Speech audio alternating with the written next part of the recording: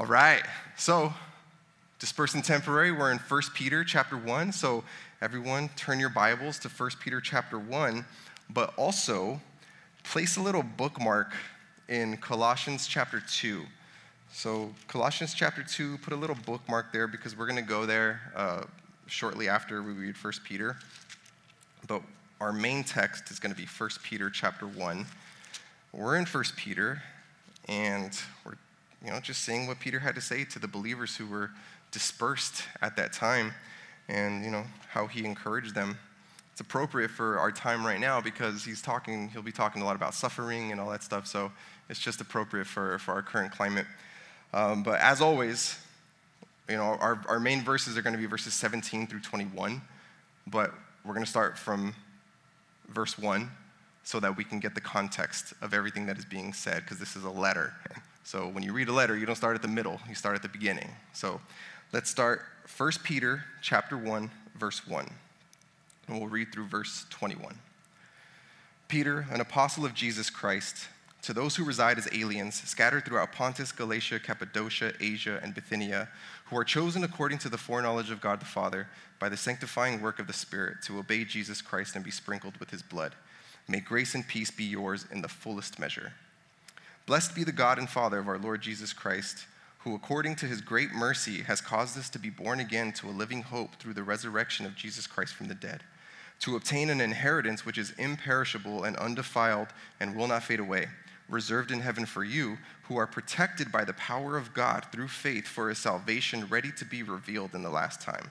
In this you greatly rejoice, even though now for a little while, if necessary, you have been distressed by various trials, so that the proof of your faith, being more precious than gold which is perishable, even though tested by fire, may be found to result in praise and glory and honor at the revelation of Jesus Christ. And though you have not seen him, you love him. And though you do not see him now, but believe in him, you greatly rejoice with joy inexpressible and full of glory, obtaining as the outcome of your faith the salvation of your souls. As to this salvation, the prophets who prophesied of the grace that would come to you made careful searches and inquiries, seeking to know what person or time the Spirit of Christ within them was indicating as he predicted the sufferings of Christ and the glories to follow.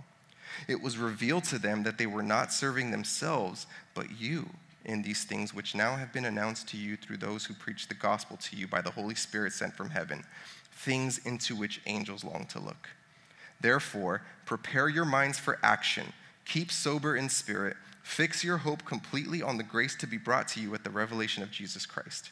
As obedient children, do not be conformed to the former lusts which were yours in your ignorance, but like the Holy One who called you, be holy yourselves also in all your behavior, because it is written, you shall be holy, for I am holy.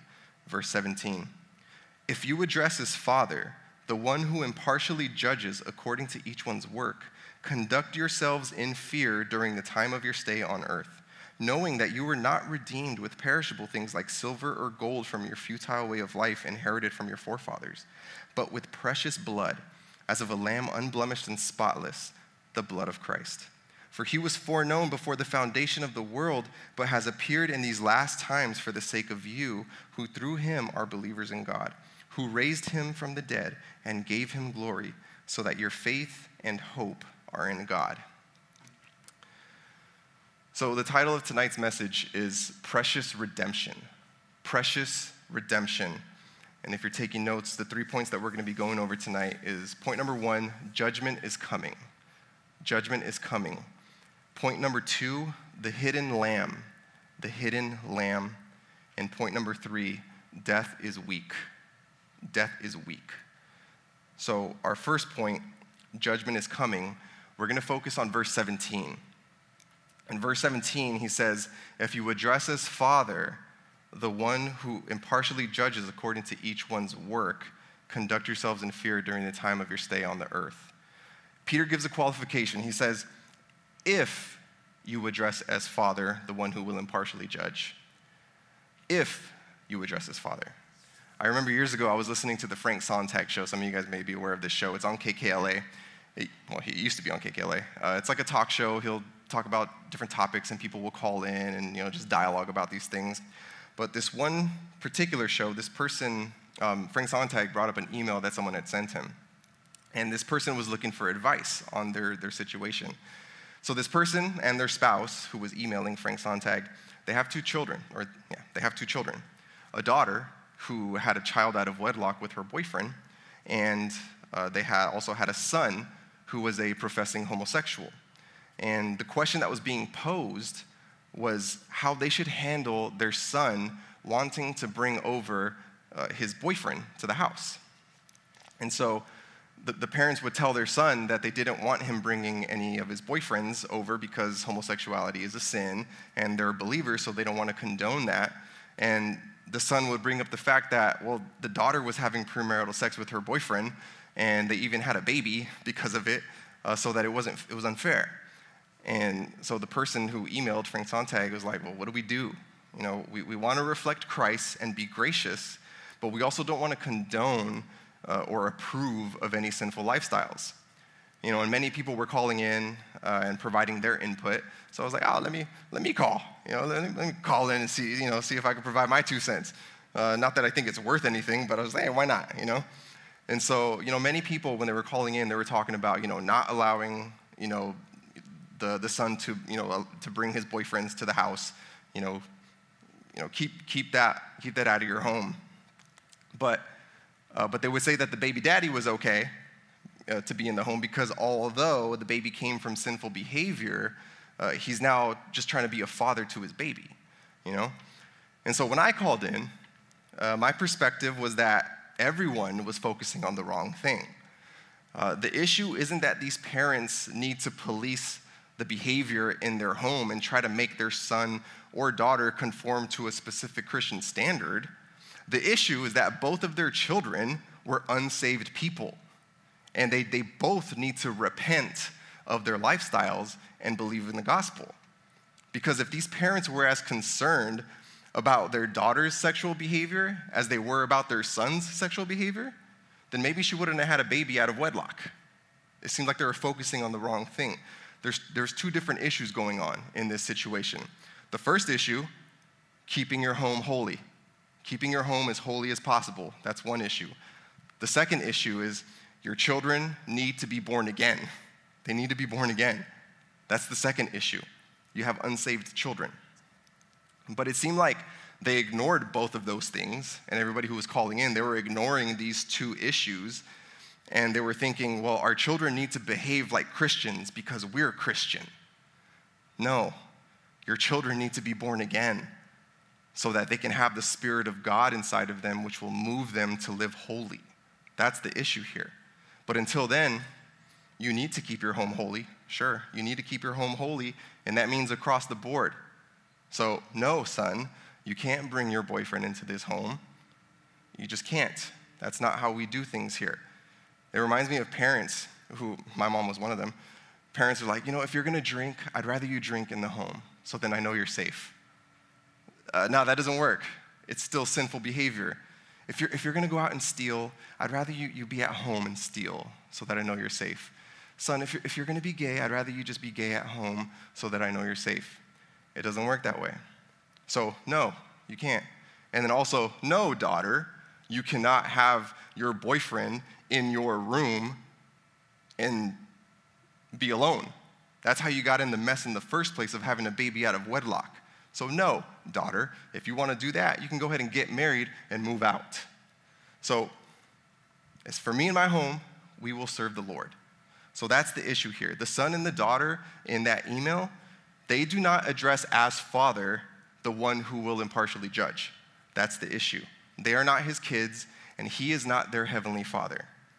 So what Peter writes after, if you address as father the one who impartially judges, this wouldn't apply to them. This would not apply to them. This applies only to the true Christian, to the child of God, to those who have been adopted by God and will be in heaven with him forever. If you address the impartial judge as father, this is what the Spirit says through Peter. Conduct yourself in fear during your temporary stay on earth.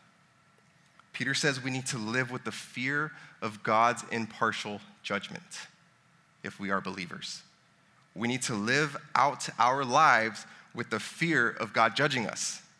But in what context? Because, I thought when God judges us, when we stand before him, he's going to forgive us because of what Jesus did on the cross and our faith in what Jesus did on the cross. Well, turn to Colossians 2. Hopefully you did bookmark it. Colossians chapter 2. And we're going to read verses 13 through 14.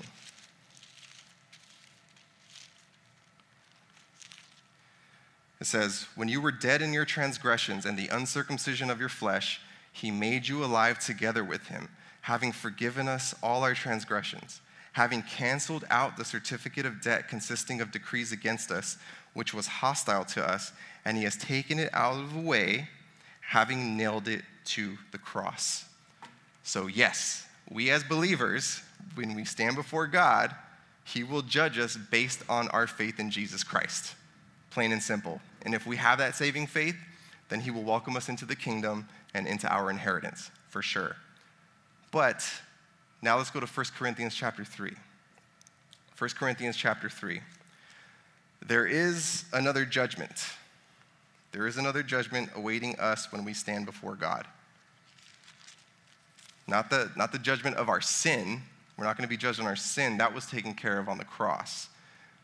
And now there's no condemnation for those that are in Christ Jesus. But 1 Corinthians chapter 3, and we're going to read verses 10 through 15. It says, "According to the grace of God which was given to me, like a wise master builder, I laid a foundation, and another is building on it. But each man must be careful how he builds on it. For no man can lay a foundation other than the one which is laid, which is Jesus Christ. Now, if any man builds on the foundation with gold, silver, precious stones, wood, hay, straw, each man's work will become evident, for the day will show it, because it is to be revealed with fire. And the fire itself will test the quality of each man's work. If any man's work which he has built on it remains, he will receive a reward. If any man's work is burned up, he will suffer loss, but he himself will be saved, yet so as through fire." So the judgment that still awaits the believer is the judgment of our works for the kingdom. That's the judgment. What are you doing for the kingdom of God? What work are you putting in to further God's kingdom and the gospel? The answer to these questions determines the rewards that you will receive and see in heaven. If you're a believer, you will be in heaven regardless. If you're a believer, you'll be in heaven regardless, but what kind of treasures are you storing up for yourself in heaven? God didn't save us just to save us, and then we go on about our merry way being saved. That's not why he saved us. He saved us so that we can be used to save others. When Jesus called his first disciples, they were fishing, and he told them, "Hey, follow me, because now you're going to be fishing for men." And that's the task that has been given to all believers. All of us. That's for all of us. And as I said before, not every fisherman has a large commercial boat with large commercial nets attached to it. Those fishermen are like the evangelists like Billy Graham or Greg Laurie. There are other fishermen, they have medium-sized boats with medium-sized nets. Other fishermen, they have really small boats with a bunch of fishing rods scattered throughout the boat. And there are other fishermen that just have one fishing pole. But they're all fishing. They're all fishing. Likewise, we are all fishermen, and we have all been given different fishing equipment according to our gifts and our talents. We may not have large fishing nets, but we all, at the very least, have one fishing pole. So take the time to go fishing. Take the time to share. Because when you stand before God, you want to have something to present to him during this judgment that is coming. Sometimes I think of, the people who spend their entire lives in the pursuit of something. Like they put in all this work, the majority of their lives, in the pursuit of something. But without Christ, when they stand before God, it's all going to be meaningless. Even if they spent their entire life pursuing the cure for an incurable disease and they found it, when they stand before Christ, that's not going to save them. They're still going to be judged if they stand before God without salvation in Jesus Christ. But then I think about the Christians who spend their lives in the pursuit of something other than Christ. You know, they spend so much time in the pursuit of financial success or education or athletics or, you know, becoming an influencer or a famous actor or whatever. You know, whatever they're pursuing, these Christians who are spending their lives pursuing these things, and Jesus is just like an afterthought. It's just like, yeah, I'm a Christian because I was born in America or whatever. Like, Jesus is just an afterthought. And I'm not talking about the people who pursue these things, but you look at their lives and you can tell that they live a life in obedience to Christ. And then when they get the accolades from people, they say, it's not me, all glory to God. And you know that they mean it because of the way that they live their lives. I'm talking about the people who they achieve these great things. They get the accolades for the things that they're pursuing, and you're like, just want to thank the man upstairs, you know? Like, you could tell, like, there's no real relationship with Jesus, even though they profess to be Christians. If you're pursuing Olympic gold, pursue Olympic gold. Go ahead and do it. But don't forget the real reason that God saved you. It's to share the gospel. If you're pursuing a successful career, pursue a successful career. Do it. But do it in Jesus' name.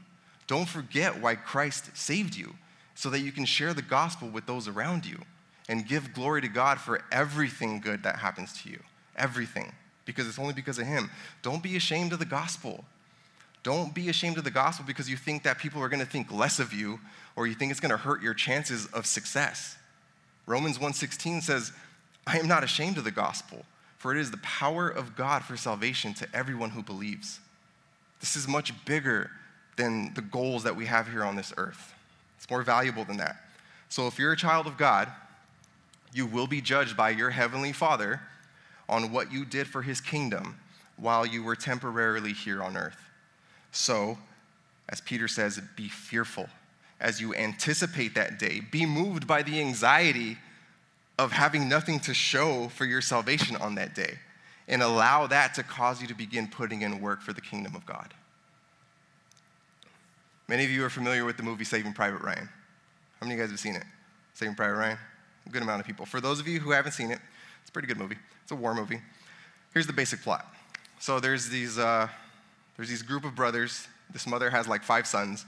Last names are Ryan. And 4 out of 5 of the sons die in World War II.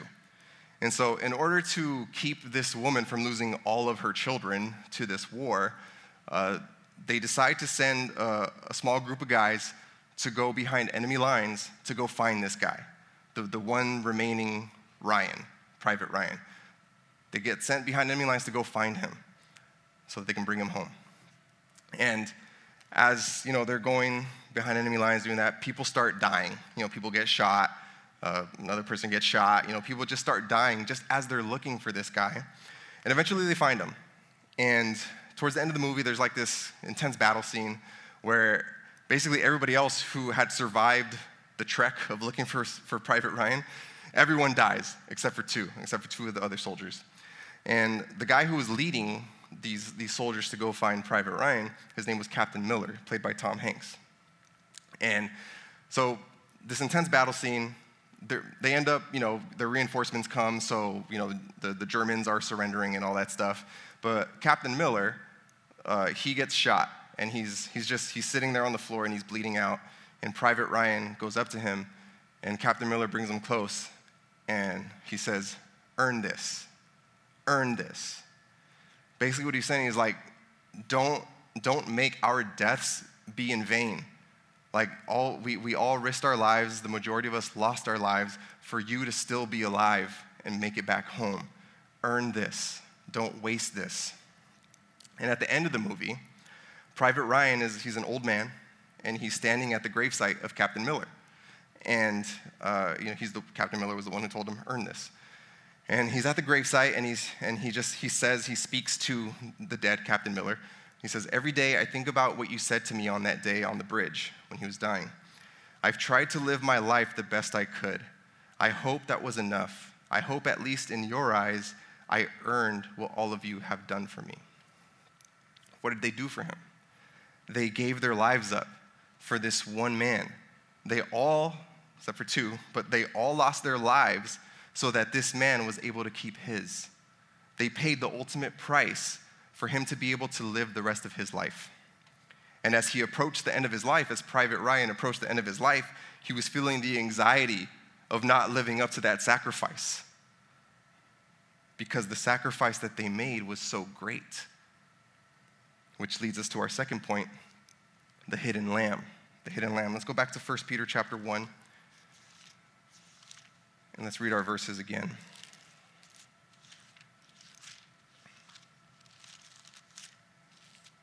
First Peter chapter 1, verses 17 through 21. If you address as Father, the one who impartially judges according to each one's work, conduct yourselves in fear during the time of your stay on earth, knowing that you were not redeemed with perishable things like silver or gold from your futile way of life inherited from your forefathers, but with precious blood, as of a lamb unblemished and spotless, the blood of Christ. For he was foreknown before the foundation of the world, but has appeared in these last times for the sake of you, who through him are believers in God, who raised him from the dead and gave him glory, so that your faith and hope are in God. So for our second point, the hidden lamb, we're going to focus on verses 18 and 19. And the first thing that I want to highlight from these verses is that our lives before Christ were futile. Our lives before Christ, our lives without Christ are futile. What does that word mean? What does that word mean in the Greek? It means devoid of force, devoid of truth, devoid of success, devoid of result. It means useless and of no purpose. In speaking about our lives before Christ, Ephesians chapter 2, verses 1 through 3 says, "And you were dead in your trespasses and sins, in which you formerly walked according to the course of this world, according to the prince of the power of the air, of the spirit that is now working in the sons of disobedience. Among them we too all formerly lived in the lusts of our flesh, indulging the desires of the flesh and of the mind, and were by nature children of wrath." We were dead in our trespasses and sins, and we were children of wrath by nature. This is how we were born, because of our sin that we inherited from our forefathers. And this goes all the way back to the Garden of Eden with Adam and Eve. You know, they were living in God's perfect creation. And God told them they can eat any fruit from any tree except for the fruit of the tree of the knowledge of good and evil. He told them that they would die if they did it. And they did it. They were deceived by the serpent, but they were also just fulfilling the desires of their own heart. They wanted that fruit.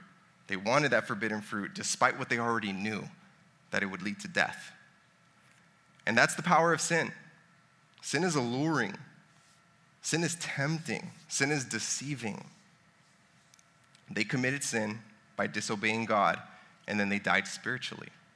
Their connection to God was severed because of their sin. Habakkuk 1:13 says that God's eyes are too pure to approve evil, and his eyes are too pure to look at wickedness with favor. Psalm 5:5, it says that the boastful will not stand before God's eyes, and he hates all who do iniquity. He hates all who do iniquity. Adam and Eve became filled with and enslaved to the very thing that God despises, sin, and then they died spiritually. And now, according to Romans 5:12, this spiritual death has spread to all humans because we all sin. In John 8:34, Jesus said that all who commit sin are slaves to sin. You're a slave to sin if you commit sin. And that's all of us. That's all of us. From the moment that we are conceived, we are slaves to sin.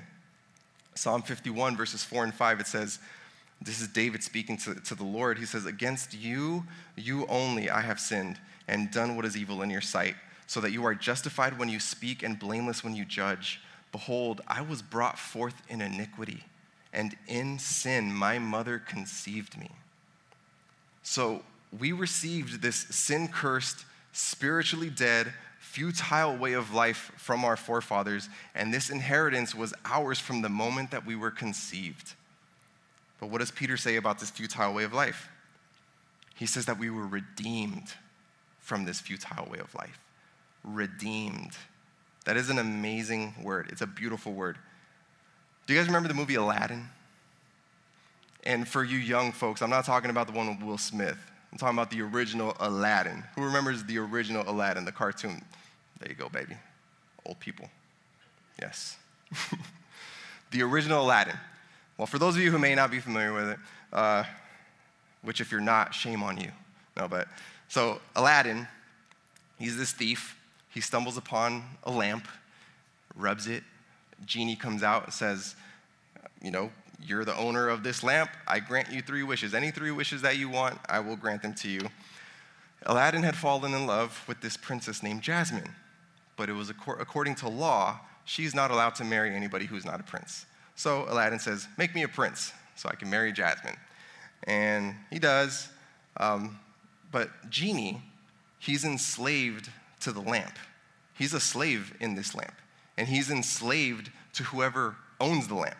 Whoever holds the lamp and rubs the lamp, Genie is a slave to this person forever. There's no getting out of it. So he makes Aladdin a prince. All this stuff happens, and then by the end of the movie, Aladdin, everything gets ruined. And he has 1 wish left. He has 1 wish left, and he could either wish to be a prince again so that he can get the girl and marry Jasmine, or he could wish that Genie be set free. That Genie be set free from his enslavement to the lamp and whoever holds the lamp. So what he does is he sets Genie free. He makes a wish to set Genie free. He sets Genie free. He redeems Genie from his slavery to the lamp and to whoever possesses the lamp. And the price that Aladdin paid to redeem Genie was Jasmine. It cost him the girl. Of course, he still gets the girl because it's a cartoon, and everyone lives happily ever after in these cartoons. So Aladdin never actually feels the pain of the redemption, of redeeming Genie. But Genie was redeemed because of what Aladdin did. But what does Peter say about our redemption? What did it cost for us to be set free from our slavery to sin, from our futile way of life? It didn't cost a princess. It didn't cost silver or gold or anything perishable. Those things would have never been enough to pay the price, to pay the debt that we owed because of sin. It wouldn't have been enough to redeem us. The only payment that would have been acceptable is the death of the one who committed the sin. The wages of sin is death, it says in Romans 6:23.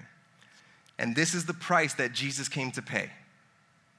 The price that Jesus Christ paid for our redemption was his precious blood. He gave his own life for yours so that you could be set free from your slavery to sin and be made alive to God. You hear stories of people jumping on other people during, active shooter events in order to shield them from the bullets that are coming at them. They give their lives for the person that they're protecting. You hear stories about soldiers who hop on grenades so that their fellow soldiers don't get impacted by the grenade. My brother actually knew somebody, he was friends with somebody who did that when my brother was in the Marine Corps. You hear of soldiers going into hostile territories with no guarantee of safety in order to extract their countrymen to safety, losing their lives in the process. And I'm thinking of the incident depicted in Black Hawk Down when those 2 snipers, they go into Mogadishu to save that helicopter pilot, and they end up losing their lives. It's a true story, and they got the Medal of Honor posthumously. And now the chaos in Afghanistan, I'm sure there are many men, many people that are just waiting for the green light. Just send me in, and we'll take care of it. They're willing to risk their lives for others. They give their lives, and they're willing to give their lives for the benefit of others. And that's what Jesus did. That's what Jesus did for us. Except what Jesus did was on a scale that no other human being could even fathom. You can't fathom the sacrifice that he made. In John 1:1, it says, "In the beginning was the Word, and the Word was with God, and the Word was God." He was in the beginning with God. All things came into being through him, and apart from him, nothing came into being that came into being. Jesus Christ was not only the Son of God, not only was he the Word that became flesh, but he himself was also God. And not a single thing that was ever created was created apart from him. Jesus Christ was the creator God. Turn to Philippians chapter 2. Philippians chapter 2. Jesus Christ is part of the triune Godhead, frequently referred to as the Trinity, which comprises of the Father, the Son, and the Holy Spirit. 3 in 1, one God, 3 persons. How does it all work? I don't know. I'm not God. If I could explain it to you, I'd be God. But God is somebody that we can't even fathom. He is more complex than anything. He's the creator. But Philippians chapter 2, verses 5 through 8, it says, "Have this attitude in yourselves, which was also in Christ Jesus, who, although he existed in the form of God, did not regard equality with God a thing to be grasped, but emptied himself, taking the form of a bondservant and being made in the likeness of men, being found in the appearance as a man, he humbled himself by becoming obedient to the point of death, even death on a cross." Jesus Christ, who existed as God, reduced himself to the form of a man, subject to the weaknesses and the temptations of humans, yet he was sinless, as it says in Hebrews 4:15. There was no reason for Jesus Christ to be crucified on the cross, no just reason. He did nothing to deserve that kind of punishment, that kind of treatment. He never once sinned. He never once broke God's law, his own law, despite having all of our weaknesses. He was perfect, Jesus was. But he went to the cross so that he could take upon himself all of our sins. All of the sins of humanity were placed on him while he hung on the cross. And while he hung on the cross, God the Father poured out his wrath and anger on his one and only Son. He crushed him. Isaiah 53 says that it pleased God to crush him, to crush his one and only Son. How's that? I can't imagine doing that to my son. I love my son. I would never want to harm him. But it says that God the Father, he was pleased to crush his Son. Well, because on the cross, Jesus Christ became us and our sin, and God hates sin. As stated previously, God's eyes are too pure to approve of evil, of sin. He can't look at sin with favor. He hates all who do iniquity. So he poured out his wrath on his Son, and it was pleasurable to him because his justice was being served. And by the time Jesus breathed his last breath, God's wrath was satisfied. There was nothing left to pour out. Jesus took it all, and he died. That's the price that Jesus paid to redeem us, to set us free from our slavery to sin, to redeem us from our futile way of life that we inherited from our forefathers. And Peter says not only was this blood of Christ precious, but it was also like that of a spotless and unblemished lamb. He's looking back to the Old Testament, and so will we. Let's go to Exodus chapter 12. Exodus chapter 12, second book of the Bible, for those of you who may not know. Exodus chapter 12.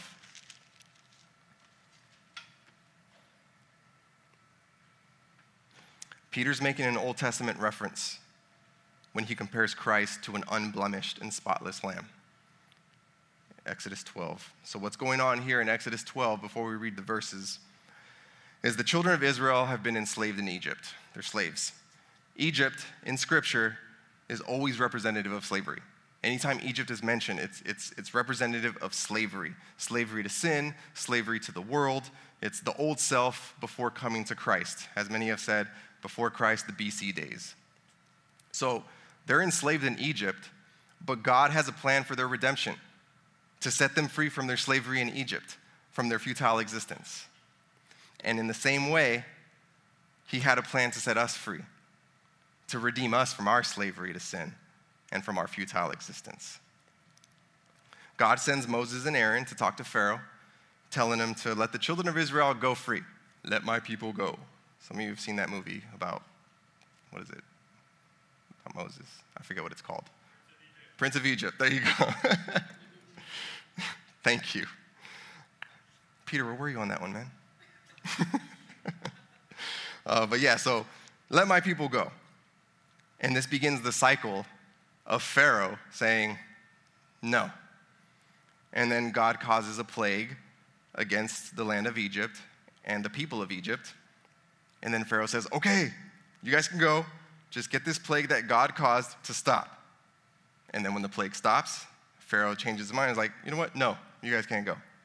Which then causes God to bring another plague against the land of Egypt and the people of Egypt. And then Pharaoh responds with, okay, you guys can go. Just get this plague to stop. And then the plague stops. And then Pharaoh again responds with, actually, no, I changed my mind. And the cycle repeats. It repeats a few times.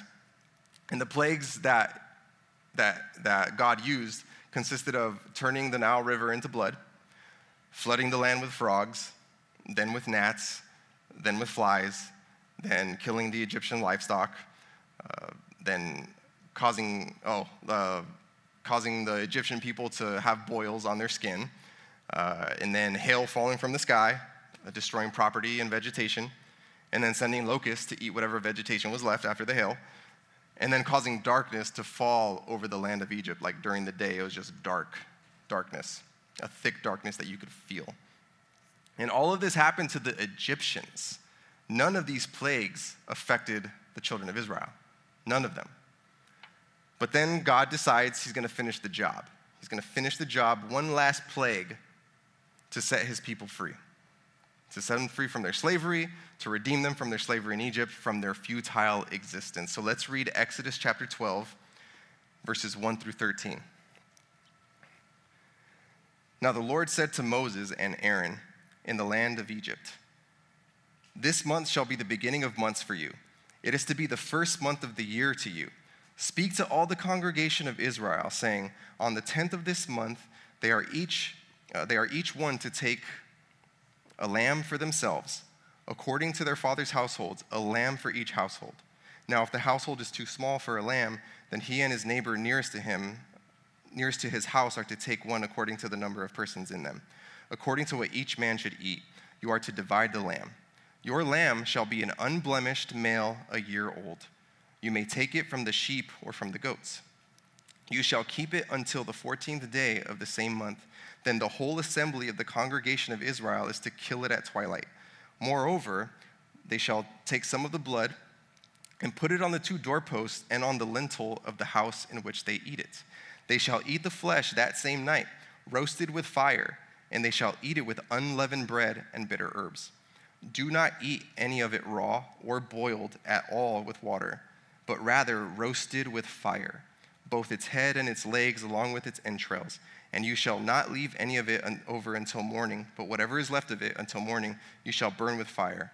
Now you shall eat it in this manner, with your loins girded, your sandals on your feet, and your staff in your hand, and you shall eat it in haste. It is the Lord's Passover.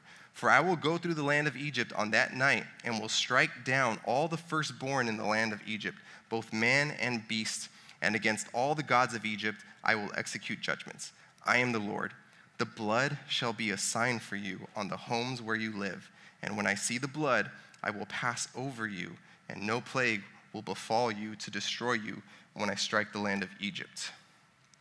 So, God gives instructions to take a 1-year-old unblemished male lamb and kill it, and spread the blood of the lamb on the doorframe of their home. He tells the people to do this.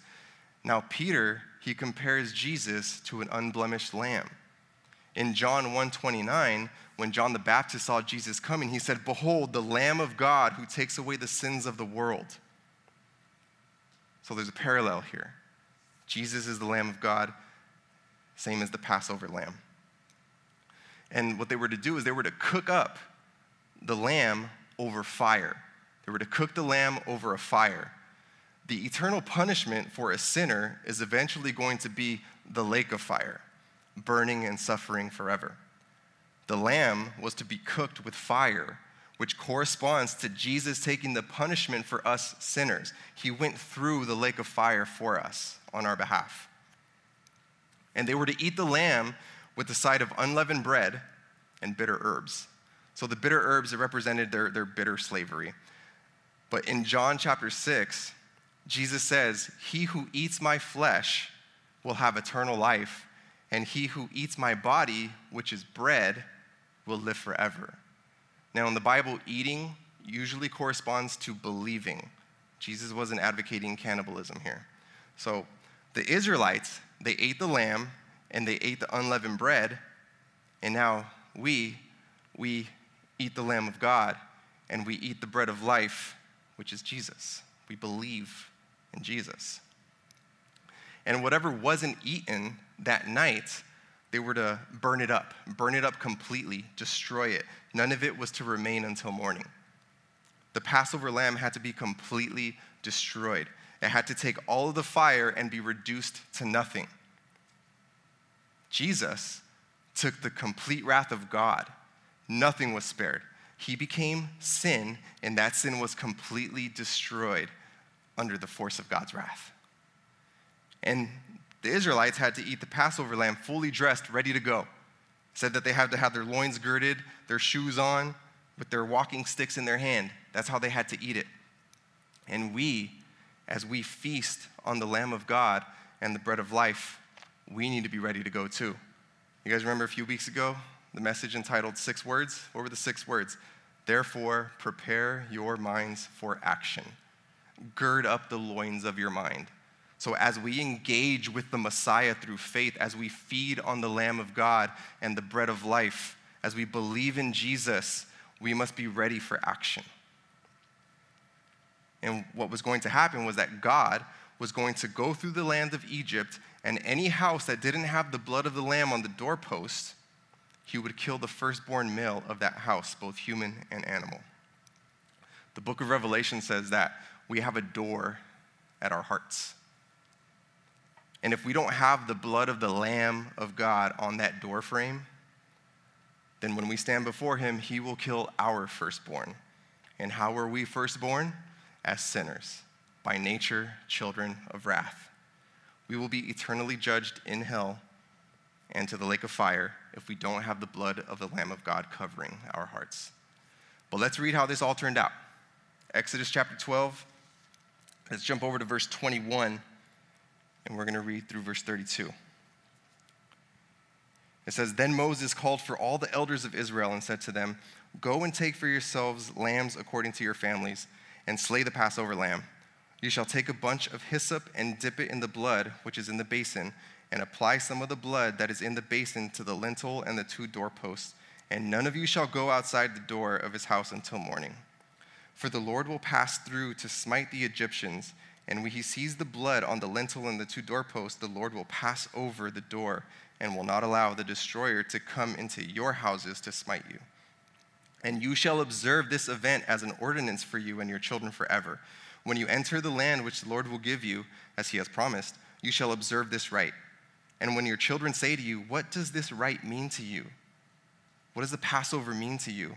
You shall say, It is a Passover sacrifice to the Lord, who passed over the houses of the sons of Israel in Egypt when he smote the Egyptians, but spared our homes.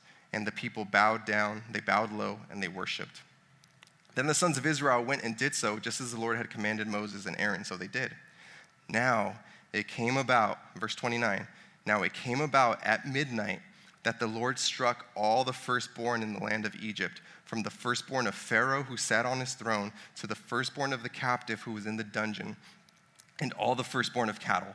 Pharaoh arose in the night, he and all his servants and all the Egyptians, and there was a great cry in Egypt, for there was no home where there was not someone dead. And then he called for Moses and Aaron at night and said, this is what Pharaoh said, he said, Rise up, get out from among my people, both you and the sons of Israel, and go. Worship the Lord as you have said. Take both your flocks and your herds as you have said, and go, and bless me also.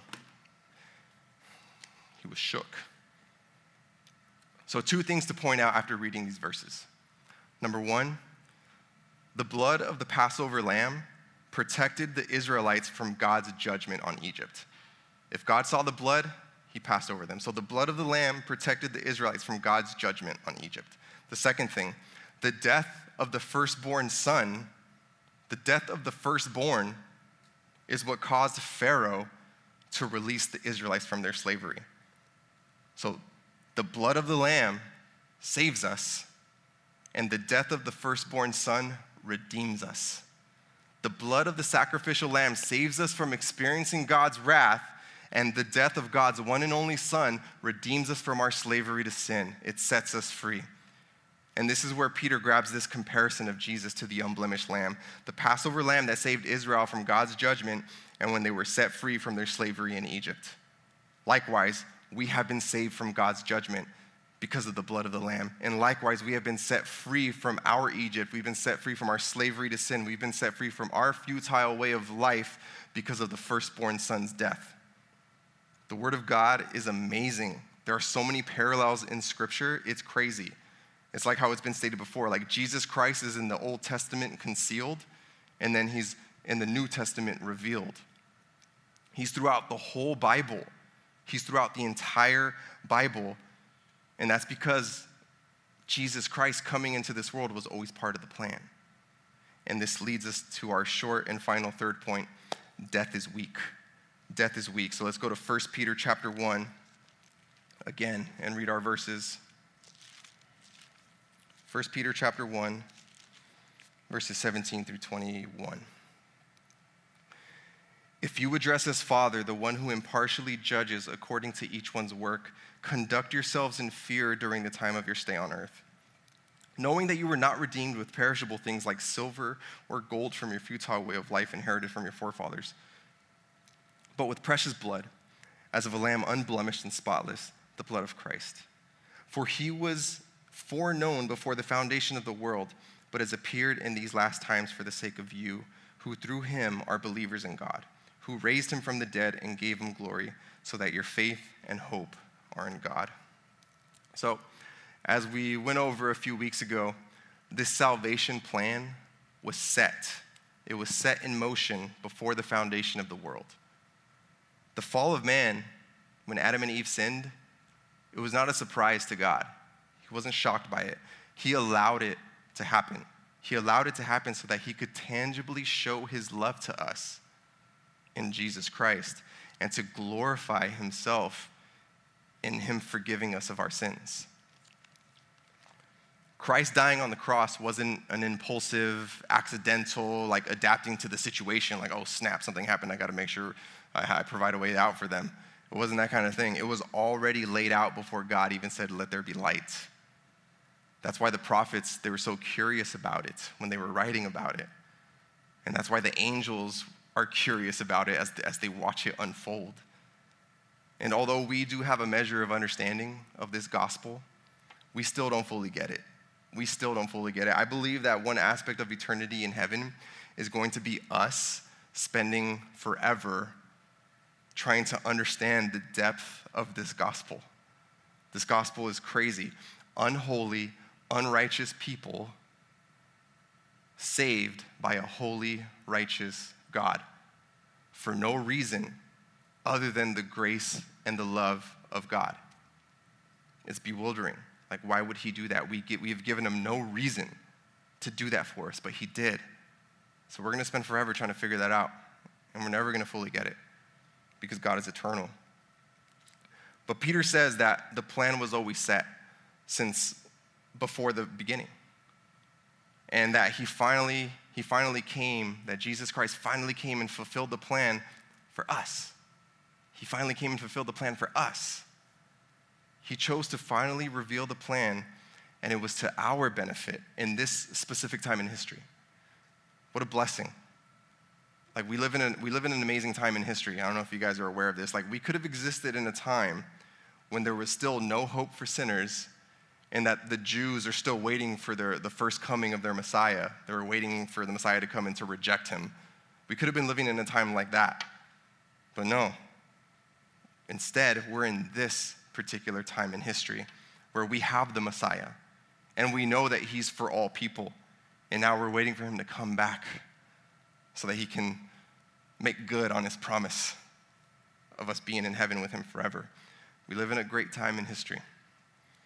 And we've been able to come to this saving faith in God because of what has been accomplished in Christ. He died for our sins, but not only that, he rose again from the dead. He rose again from the dead. Let's all turn to 1 Corinthians chapter 15. 1 Corinthians chapter 15, as we begin to conclude tonight's message, and as the band makes their way up here, if they would be so gracious.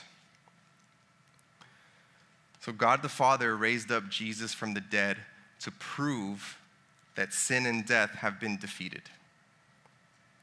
And now, through him, we can defeat sin and death too. So 1 Corinthians chapter 15, verse 55. It says, "O death, where is your victory?